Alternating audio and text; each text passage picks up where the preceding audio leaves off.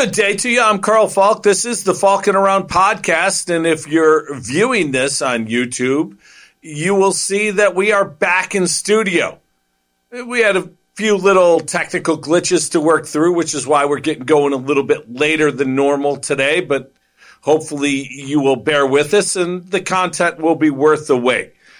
Great to be back here. Another sign that this pandemic that we've all endured is coming to an end. And we are getting back to normalcy. It's funny, we started doing this podcast almost a year and a half ago now, and I haven't been in studio in over a year. So just to be back here, it feels good. It's going to sound better. It's going to give us more opportunities. We'll bring guests in. We've got some things planned that we were going to do from the beginning of the podcast. Obviously, the put a little bit of a hold on that. So a lot of stuff to get to today. Major League Baseball front and center. Some Josh Allen discussion.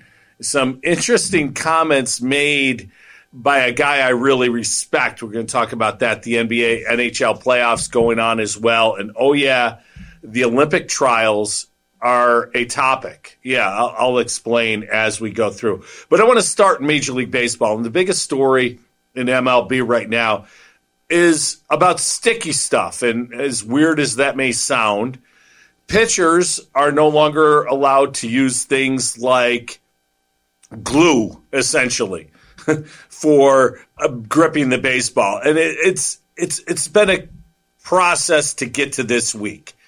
This is the first week where the umpires are actually checking pitchers for anything that may give them an advantage on the mound. And we've seen some things go awry. If you saw Max Scherzer and Joe Girardi get into it, it didn't go well. Sergio Romo of the A's basically dropped his drawers in protest over him getting inspected.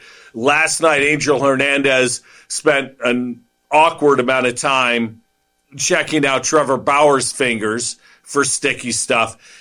Look, I understand why Major League Baseball is doing this. And I heard Ron Darling is one of the analysts I respect the most. The more I listen to Ron Darling, the better I understand baseball. And he said something last night that I thought was really well said.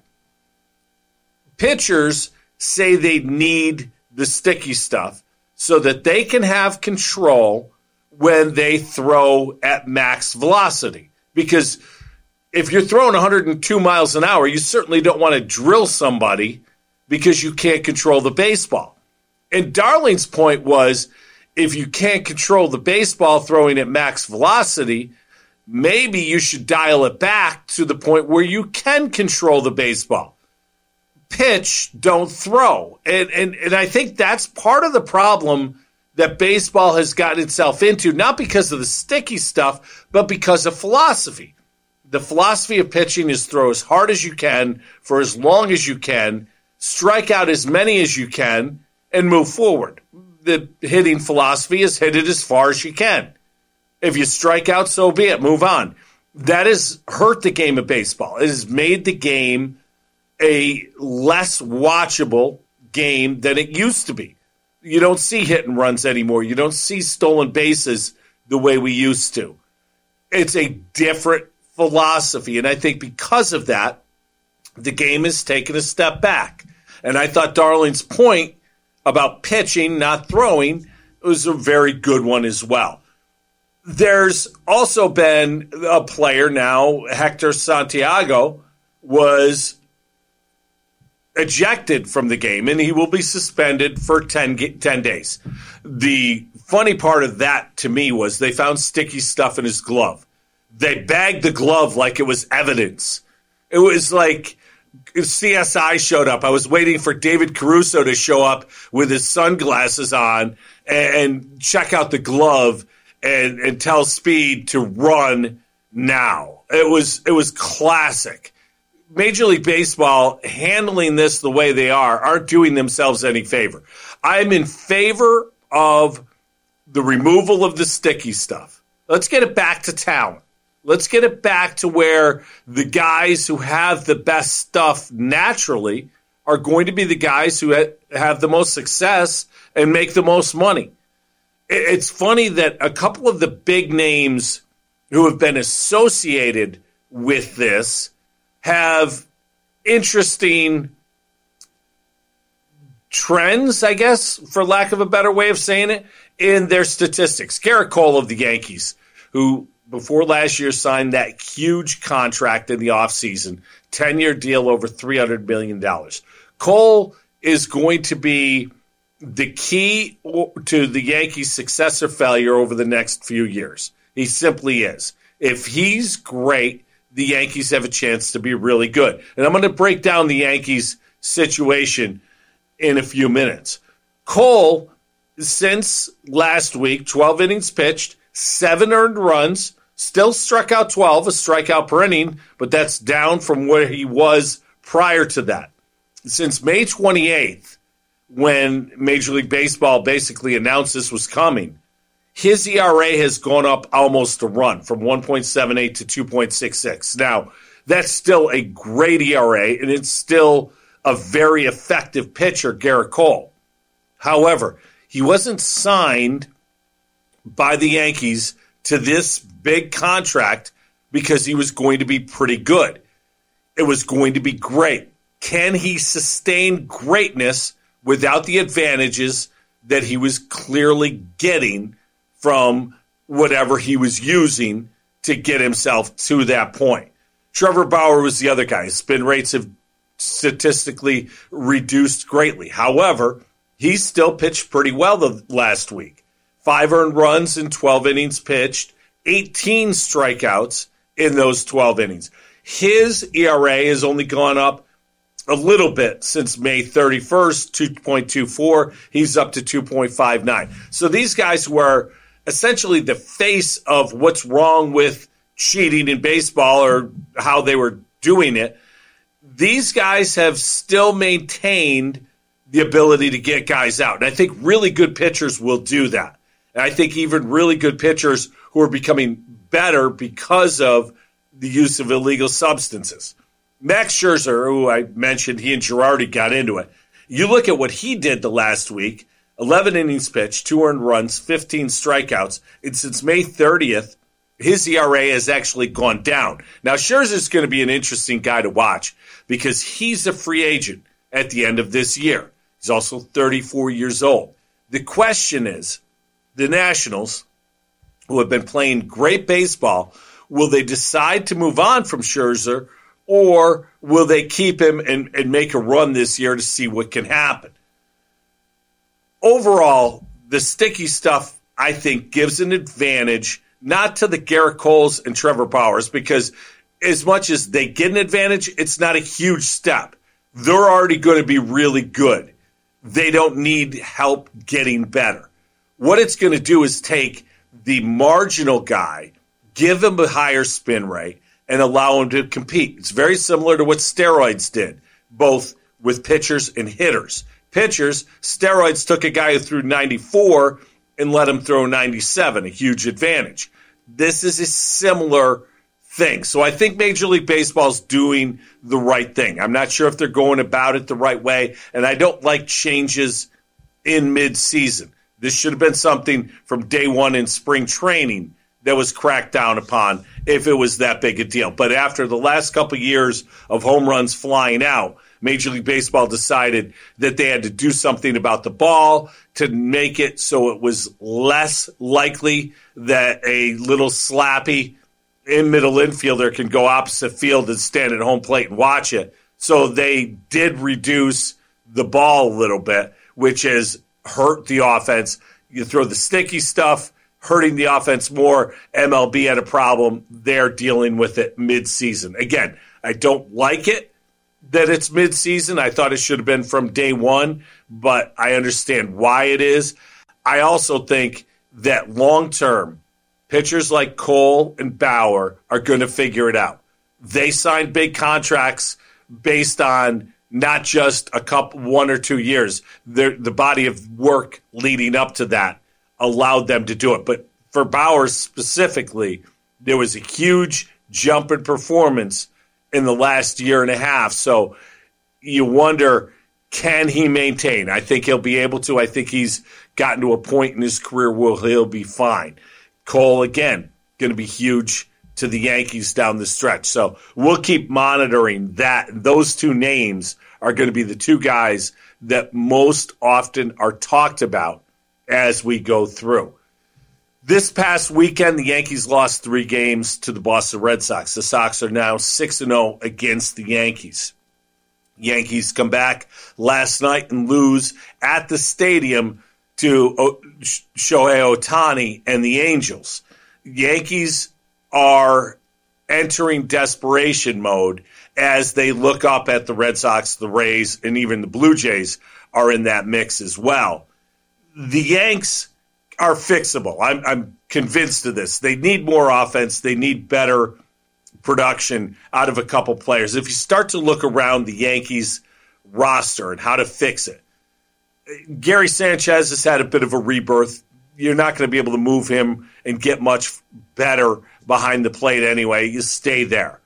First base is an issue. Luke Voigt's back. He's healthy. Luke Voigt, I never thought was a great player anyway. I know Yankee fans love him, and last year he did lead the major leagues in the shortened season in home runs. But I've never thought he was the answer at first base, and even more so with the injuries that he's struggled with. DJ LeMahieu has been at first base a little bit, moving him out of his comfort level at second base. That very well may explain why DJ LeMahieu's not having a very good year at the plate. I think the Yankees could improve at first base. That's an area of need. But the biggest area of need in the infield is shortstop. Gleyber Torres, who I was convinced was going to be a centerpiece of the Yankees for years to come, simply hasn't been that guy. He's a better second baseman than he is shortstop. And with all the shortstops available coming up, I think it's time for the Yankees to pull the trigger on a deal involving a shortstop. And they have the talent that they can move to get him. Include Gleyber Torres in the deal. Clint Frazier still has some value. Miguel Andujar still has some value. They have talent down below. Davy Garcia is a pitcher who I'm not a believer in, but the Yankees, excuse me, Yankees could move him to help secure a guy. And the guy they should go get, in my opinion, is Trevor Story. The reason they should go get him, you might say, well, he's a free agent at the end of the year, and he absolutely is. Any player coming from Colorado has a stigma. He plays in Colorado. How good will he be outside of Colorado? That's why you make a trade for Trevor Story now if you're the Yankees. Bring him in, see what he has in Yankee Stadium for the second half of this year. And then you're in the driver's seat to go sign him. So you get him out of Coors Field. You see what real numbers he's going to put up. You then have the ability either to sign him or go elsewhere because, again, there are a number of free agent shortstops available this offseason. The other thing the Yankees need is another outfielder. You're not going to move on from Giancarlo Stanton. Aaron Judge is a good player who's just not clutch. He just doesn't have that ability to be the clutch player. He's the face of the Yankee franchise, but he's not the best Yankee player. It's just one of those things. You can live with Judge for now. You're probably not going to sign him to the big deal that he thinks he's going to get from them going forward. But I think in left field, you got to go get somebody. Again, with Frazier going, you still have talent to spend for a left fielder. And frankly, in center field, I would advocate you bring up Estevan Florial. I know this kid has been a prospect who is kicked around a little bit, and because of injuries, it's maybe taken him longer. Bring him up, put him out there, see what you've got. How much worse can Estevan Florial be than Brett Gardner and or Clint Frazier at this point? I think the pitching the Yankees have used or have is more than good enough. And again, with last night, Michael King doing what he did and showing some consistency, David Garcia becomes expendable. And Garcia isn't a guy long-term that I think is going to be a big-time pitcher in the major leagues. Go get somebody if you think you need more pitching, but I'd spend, if I'm Brian Cashman, and frankly, if I'm Brian Cashman, I'm spending to save my job because there's a lot of talk that this may finally be the year that Brian Cashman is working for his job. There's also the fact that if you start looking at the Yankees going forward, is Aaron Boone going to be the guy? And that, frankly, Aaron Boone, he's fine. It's not an Aaron Boone problem. It's a talent problem. It's the way the team was assembled. And as long as the Steinbrenner's family, Hal, decides it's going to be something that he doesn't want to spend money and go over the luxury tax, I don't know what you can do, really, other than hope you get young talent that comes up and produces. But I just can't see the Yankees being content to spend the rest of this summer looking up at teams in their own division. Last night, Shohei Ohtani, he showed Yankee Stadium what he's about. And it's always weird to me. And the New York media always does this. Whenever a visiting player comes into New York, and I don't care what sport, when LeBron would come to play the Knicks, when Zion played the Knicks this offseason, when somebody comes in to play against the Yankees and they do well, the New York media immediately, should Shohei Ohtani be a Yankee? It's not going to happen. Don't even think that way. But that's the way the New York media thinks, because they think they're entitled to getting every great player there is. Ohtani, what he's doing is ridiculous. And we are to the halfway point of the Major League Baseball season right now. You look at what he's done. He had his 26 home run last night. He's hitting 276, 60 RBIs, a 1.031 OPS. Right there, as a hitter, that's great numbers. You throw in the fact, as a starting pitcher, 3-1, 2.58 ERA, 82 strikeouts in 59 and a third innings pitched. We just haven't seen anything like this ever since Ruth. And when Ruth was doing it, we weren't keeping track the way we are now. So this is breaking ground, in my opinion, in baseball. And there's always the next. There's going to be the next. I don't believe there's a next Ohtani. I really don't. I don't think there's going to be anybody coming along anytime soon who's going to try to both pitch and be a dominant big league hitter. This guy is doing something we haven't seen before. He's the story of baseball. Unfortunately for him, and for baseball, really, he's playing for the Angels, who have been playing without Mike Trout, who is the best player in baseball. It's a bad team. It's a boring team. And it's a team that, again, likely will miss the playoffs. And that's a bad combination. The Angels have been inept in spite of great talent, which seems almost like a misnomer. If you have great talent, you should be very good. They're not. It's really strange. But what Ohtani's doing is absolutely crazy. Another guy who has been doing crazy stuff is Kyle Schwarber. Every Cub fan has to hate what they're seeing out of this. Schwarber struggled last year in the shortened season big time. The Cubs decided not to tender him. Free agent. Nobody wanted him. By the way, many people said he would be perfect for Yankee Stadium with that short porch, the Little League porch, as I call it, in right field at Yankee Stadium. Schwarber this year is on a low-paying one-year contract with the Nationals. And he has brought the Nationals back to 500 and in contention in the National League East. He's doing stuff that Mac and Sammy did back in 98. He's got 15 home runs in June. 15 home runs in his last 17 games. In his last 3 games against my Mets, the guy's got 7 home runs. He's been unbelievable. He's got 24 home runs, 52 RBIs. He's batting leadoff. He's never going to be a good outfielder. But what he's doing is changing the fortunes for the Washington Nationals. I think somebody's going to make a mistake and overpay for him in the offseason. I like Schwarber, and I'd like to have him on a low-paying contract. I would never give him a long-term deal, and I would never pay him big money. But that bat and the ability to go deep at any time is something that every team would love to have, and especially if he's in the American League where he could be a DH. So keep an eye on Kyle Schwarber going forward. Jacob deGrom, update time. This was funny. I didn't get to watch the game on Saturday night that he pitched, and I saw his stat line. 6 innings pitched, 2 earned runs, 3 hits, 5 strikeouts.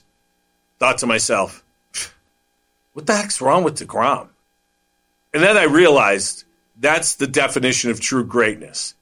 True greatness is when you have a good outing or a good season for others, and we wonder what's wrong with you. LeBron James, as much as I really don't like him all that much, has been robbed of MVPs for having years that if other people had them, they'd be phenomenal. For him, they were subpar. You set your own level of greatness, and when you do that and you don't live up to that level, there's something wrong. You're not as good. That's the season that Jake deGrom is having this year. It was the first start all year. He's allowed more than 1 earned run. He allowed 2. His ERA went from 0.5 to 0.69. It's atrocious. I mean, will he even make the All-Star game? deGrom is going to miss this weekend's Subway Series. And the Subway Series is something that both Met fans and Yankee fans used to look forward to big time. And as a Met fan, I now no longer look forward to it that much. Both teams have their flaws. Both teams have their own problems going into this weekend. And frankly, I just think interleague play is something that was a great idea that has run its course. It no longer interests me as much. I'm sure I'll watch and I'm sure I'll get excited, but I guess maybe it's just not the same because we've seen it so much before. I think it's time, and who knows, with the next CBA, maybe they'll reduce the interleague schedule. I don't like the fact that the Mets play the Yankees as often as they play the teams in other divisions. I think the unbalanced schedule hurts baseball. I think it's something that needs to be addressed. Hopefully it will. We'll see where it goes from here. Another sticky situation for Major League Baseball to work its way out of. On to the NFL, and Josh Allen got some praise this week from a guy who I respect the hell out of. Greg Cosell is one of my favorite listens. He wrote a great column this week, and if you get a chance to read it, he subbed in for a vacationing Peter King, and Peter King writes a column every week for Football in America, Football Morning in America, I believe it's called. Greg Cosell did that column, and he talked about how he got into film breakdown in the first place and how film breakdown has evolved in the media and how people, in the mid-'90s got a hold of the All-22 and started to learn to study tape, and how he learned to study tape and who taught him how to study tape. Very interesting read if you get the time. But one of the things he wrote in that column was about Josh Allen. And he wrote that he thinks Josh Allen may be the most physically gifted quarterback in the history of the game. Think about that statement. All the quarterbacks who have played, Josh Allen could be the most physically gifted that the game has ever seen. When I think about that statement, I start thinking in the past. Who are the most physically gifted quarterbacks? And, you immediately flash to guys like Michael Vick or maybe Lamar Jackson and their athleticism, how great it is. But neither ended up, Vick didn't end up becoming, and Lamar hasn't yet become a great pocket quarterback. And that's the entire package. To be physically gifted, you need to be a great athlete. You need to be able to run. You need to be able to throw on the move. You need to be able to throw from the pocket. And you need to be able to do all of those things exceedingly well. So while the greatest athletes, in my opinion, ever to play the position, Michael Vick and Lamar Jackson, I don't think they're in the conversation for the greatest quarterback of all time as far as physically gifted, because of that lack of pocket presence. The guy I went to when I started thinking about this was John Elway. Elway had an absolute cannon for an arm. He also had the ability to run. He also had the ability to throw from the pocket. So I guess if you're looking at it this way, that Josh Allen is going to be compared to John Elway, that's a hell of a comparison. Who else would be in that conversation? I started thinking about the great quarterbacks of all time, and the best thrower of the ball I've ever seen is Dan Marino. The other best thrower, second best thrower, if you Dan Fouts. If you remember those Chargers teams, if you're old like me, what Fouts used to do was amazing. Marino was amazing throwing the football, but neither of them had the running component. Brett Favre could scramble a little bit, had a cannon for an arm, but I don't think you ever thought of Brett Favre as a great runner. Similarly, Aaron Rodgers. Roger Staubach, maybe. Roger Staubach was a very good runner and scrambler, could throw the football. I think he was in the conversation. Bradshaw was the pocket passer. Montana had the ability to throw on the move, but I never thought he was a great runner. Brady certainly never a runner. So when you start looking at great quarterbacks, the physically gifted part, to me, Josh Allen's biggest past comparison is John Elway. But where I think Greg Cosell missed the mark is there's another guy who right now is playing, and I think he's more physically gifted than Josh Allen, and that's Patrick Mahomes. Allen's had more success running than Mahomes, but Mahomes has a better ability, in my opinion, to stay alive in the pocket. And I think that's actually a greater skill to playing winning quarterback than running the football. Mahomes' arm is every bit what Josh Allen's is. And I would say his ability to improvise and throw off of different platforms, his arm is a greater strength than Josh Allen. I'm not saying he's got a stronger arm. The ability to throw is greater. I would say that Patrick Mahomes is more physically gifted than Josh Allen. But Allen's gifts are apparent. I still remember watching Allen at his pro day when he was at Wyoming and watching the size component, the cannon for an arm, the ability to throw on the run, all of those things. I could see why people fall in love with him, and then you look at what he did last year. So the question now is, do those physical talents, does the success of last year, does that translate into a guy that we're talking about 20 years from now as one of the better quarterbacks ever to play the game? And I started thinking about that, and it started looking ahead to this year. What do we expect from Josh Allen for this year? Do we expect more of the same? And frankly, I don't expect Josh Allen to have as good a year this year as he did last year. And that doesn't mean I don't believe in Josh Allen long-term as a quarterback.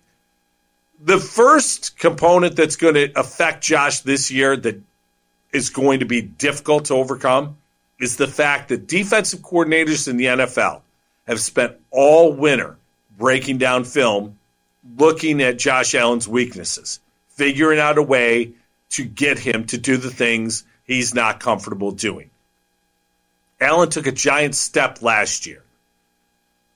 Coordinators are going to figure out how he took advantage of them, and they now are going to try to adjust to that and make him do things maybe he's not as comfortable doing. So I think that's the first reason why I don't expect a repeat necessarily of last year. Secondly, and I think this is a big one, last year teams played in empty stadiums. Audibles were easy. You could take the clock right down to the end because you could look at the defense and you could interpret what the defense was going to do, and audible at the last second because you didn't have any crowd noise to overcome. That's not going to be the case this year. It's going to put more of an onus on the guy being able to read the defense early on. Peyton Manning was the best who ever did that. Can Josh Allen's film study and experience now allow him to be a guy who can get the team into the right set in a visiting stadium with the crowd going wild and get everyone on the same page and go forward? One of the big things last year that I've been really impressed with Josh Allen is his ability to do a hard count and get guys to jump offside. Again, in a loud stadium, is that going to be as effective? So there are a lot of reasons this year that I think that Allen's going to have a tough time backing up last year. Here's the other part. For the most part, the offensive personnel that the Bills have is going to be the same. Is that a good thing or a bad thing? Well, I wasn't impressed with the offensive line last year, but obviously overall, offensively, the Bills were really good. So if you start looking at it again going forward, you brought in Emmanuel Sanders. Maybe Zach Ertz is on the horizon. Maybe. I know that's been rumored for a long, long time. But is the same personnel good enough to duplicate the success of last year? We're going to find out. I certainly look at Allen, and I think he's one of the better quarterbacks going into this year. I also saw a thing that had Josh Allen ranked as the fourth best quarterback in the NFL right now. And if you look at the 2021 season, you put your top 10 list together, who is the top 10? Patrick Mahomes, clearly number one in my opinion. I don't think there's a whole lot of question about that. Aaron Rodgers, if he decides to play, and who knows where he's going to decide to play, is number two. In my opinion, Russell Wilson, because of the lack of things around him in Seattle and the amount of pressure that Seattle puts on him, is the third best quarterback in the game. Until Tom Brady can't do it, Tom Brady's the top 5 quarterback. So he would be number 4 on my list. And here's where I put Josh Allen, number 5.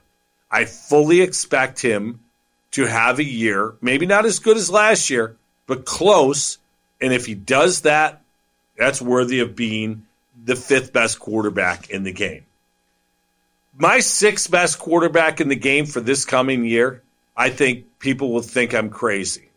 But I fully expect Matthew Stafford to have a huge year.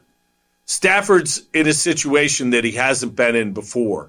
Now that he's with the Rams, he's got a great offensive mind on the sidelines. He's got a very good receiving core. I think Cam Akers is going to have a breakout year at running back for the Rams. Matthew Stafford, I think this year is going to show people how good of a quarterback he's been and how much we've taken for granted what he's done in Detroit. Ryan Tannehill is in a great situation in Tennessee. I think he is the 7th best quarterback on the list. I'm sorry. I skipped Lamar Jackson. Lamar's 7. Tannehill's 8. Justin Herbert is 9. And I'd have him higher if he hadn't only done it for 1 year. Because Justin Herbert, what he did as a rookie last year was ridiculous. Number 10 is Deshaun Watson. And here's where we get into a little bit of an asterisk situation, because Deshaun Watson is a quarterback who, in my opinion, could be much higher on this list. As a matter of fact, if we're just looking at quarterback play, he's 4th on my list. However, is Deshaun Watson even going to play this year? What do we know about Deshaun Watson going into this year other than he's probably the biggest question mark in the NFL, and it's got nothing to do with his ability on the field. It's got to do with his ability to not be a scumbag when getting a massage, apparently. I mean, when you have 20 different massage therapists, think about that. 20 some odd different massage therapists. That's strange in itself. And 20-ish of them have accused you of inappropriate behavior.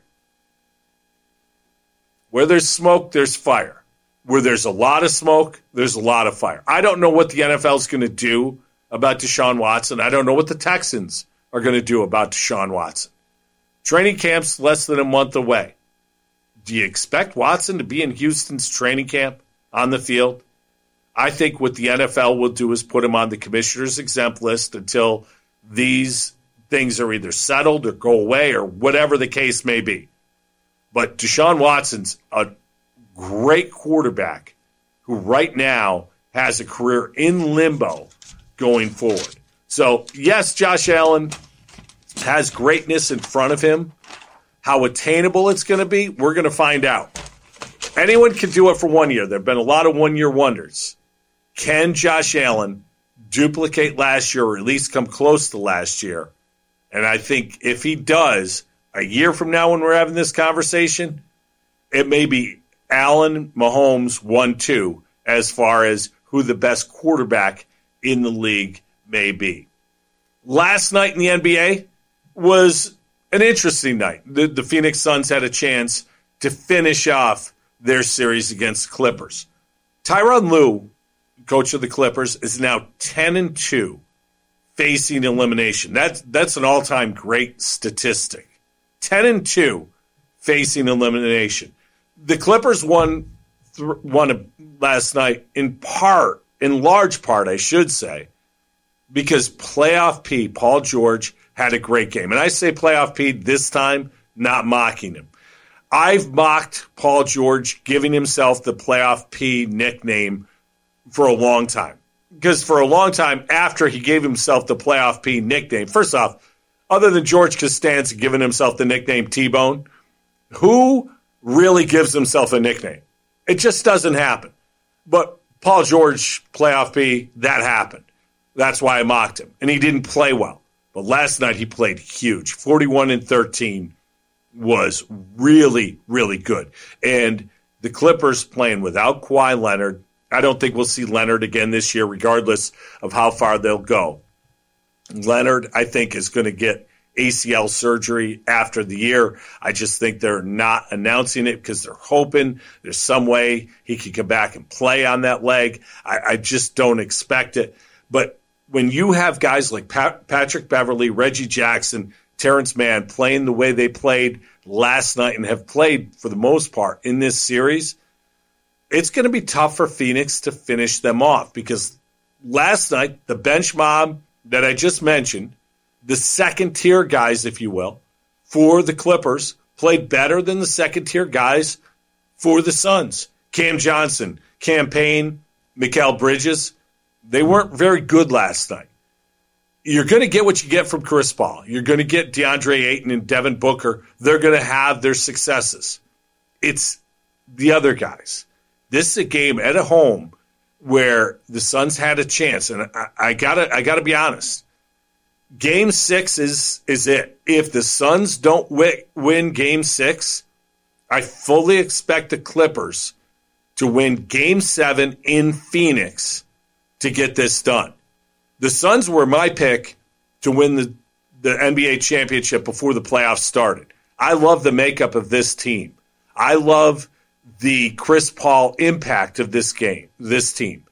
But since he's returned from the COVID protocol scare or whatever he was, if he had COVID, if he was close, whatever the case may be, he hasn't been the same guy. And to an extent, this team hasn't been the same because of Chris Paul. When Cameron Payne plays the point guard, the Suns get the ball up the court in a hurry and get good shots. When Paul walks it up, they don't often get as good a shot. Now, I'm not saying Chris Paul's not playing well. He just hasn't played as well as he did before he missed time. So we'll see where it goes from here. But this was a big, big opportunity that they squandered last night. And if you heard Monty Williams, the head coach of the Suns, after the game, said we didn't come out with desperation, and they did not. They fell behind 25-12 early, fought their way back, came out in the third quarter, took the lead after a really nice play at the end of the first half, a hook and ladder, if you will, and Booker hits a three. They come out and score early in the second half to take the lead, but the Clippers answered the bell. It was big time last night for the Clippers, and that game 6, in my opinion, is the biggest game in this series by far. If the Suns don't win it, they are done. So keep an eye on that. The other series, the Hawks are in big trouble. The Hawks had a chance the other night, and then Trae Young stepped on an official's foot, twisted his ankle. He is questionable for tonight, game 4. Without Trae Young, the Hawks just simply don't have the offense. And the statistic that stands out to me through 3 games, Trae Young's only got 18 assists, and it's not because he's not making the right passes, the right decisions. It's because guys aren't hitting shots. Nobody is stepping forward for the Hawks the way Kevin Huerter did in the last series against Philadelphia. They need John Collins, Huerter, somebody to step forward and be that second player to take some of the heat off of Trae Young. As for the Bucks, what Chris Middleton did in game 3 in the fourth quarter was legendary. Middleton, who hasn't had a great series other than that game, was spectacular. Giannis has been great. Chris Middleton's been okay. Jrue Holiday has been very good and playing great defense as well. So the Bucks are in a much better position, I think, to win this one. And I fully expect Bucks in 6 in this series. But the Hawks, hey, they've been counted out all playoff. They've responded. Let's see what they can do tonight. One other thing in the NBA that I got to comment on before I move on. It's Scottie Pippen. Yesterday, Scottie Pippen went on Dan Patrick's radio show and talked. First off, if you've heard the interview, nobody has ever gone more third person or better third person than Scottie Pippen did yesterday during this interview. Scottie Pippen kept referring to himself as Scottie Pippen, and not only went third person going Scottie Pippen, he actually said Scottie Pippen was the MVP candidate. He should have gotten the ball. Scottie Pippen was going third person, calling himself he. That's basically second person. That's brilliant. I mean, you not only go third person, you go second person. Scottie Pippen's playing chess. The rest of us are playing checkers. Carl can't go third person the way Scottie Pippen can. It's amazing. But what Scottie Pippen did was called Phil Jackson a racist, in large part because Phil called the play to go to Tony Kukoc in the closing seconds of a playoff game against the Knicks. Famously, Pippen didn't go back in the game because he was pissed off that the play wasn't called for him.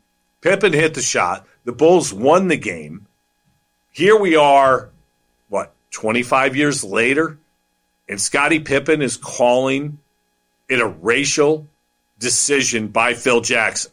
Well, Dan Patrick, who's a great interviewer, pressed Pippen on that and said, basically, you're calling him a racist. And Pippen said he didn't have a problem with that. He said, I've been in the locker room. Scottie Pippen's got a book coming out. He also went at Michael Jordan a little bit. I don't know why a guy like Pippen, who had a great run, clearly part of one of the great teams of all time, he was second fiddle to Michael Jordan, and that's no sin because, let's face it, Michael Jordan, if he isn't the greatest player of all time, he's one of the top 3 greatest players of all time. Yet, Scottie Pippen is clearly still envious of what Michael Jordan had. Pippen left, didn't win anything after, didn't get along well with Charles Barkley. Pippen's just a strange dude. And I don't know where this goes with him calling Phil Jackson a racist. If Phil Jackson even responds, I'd be surprised because I don't think he can win. I think what was put out by a lot of people yesterday was the fact that Pippen had 2 plays called for him prior to the Tony Kukoc situation and didn't come through. So Pippen wasn't able to deliver. Then he didn't get the play called for him, which makes Phil Jackson a racist. Scottie Pippen just very, very strangely in that interview. If you get a chance, check it out. It's available online. It's a strange listen, but I guarantee you this. Nobody's ever been better at third person than Scottie Pippen. It never. Not even Jimmy from Seinfeld was better at third person than Scottie Pippen. Stanley Cup playoffs got underway last night, and it was really kind of a dud of a game. The Lightning beat the Canadiens 5-1. I, for one, would like to see the Lightning win back-to-back Stanley Cups, in large part because I don't want the Canadiens to win, because I find it funny that Canada's sport, I know it's really lacrosse, but they have such a large following for hockey. They haven't won a cup since 93, and it drives them nuts. So because of that, I am looking to extend that streak and hopefully get to the point where the Lightning win 2 in a row. Final note, the U.S. Olympic trials have gone on this week, and while there have been a few noteworthy performances, record-breaking performances, what's seemingly gotten the press more so is the athletes who don't want the American flag anywhere near them or don't want to stand for the anthem or be part of the anthem ceremony. The Olympics, to me, have always been a nationalistic endeavor. And this goes back to when I was a kid.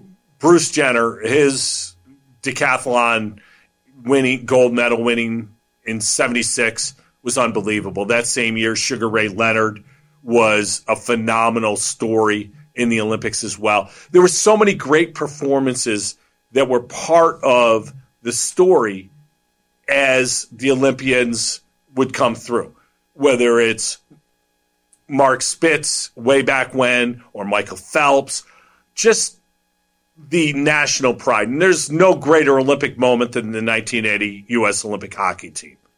Watching people celebrate and represent our country is kind of why the Olympics are such a success.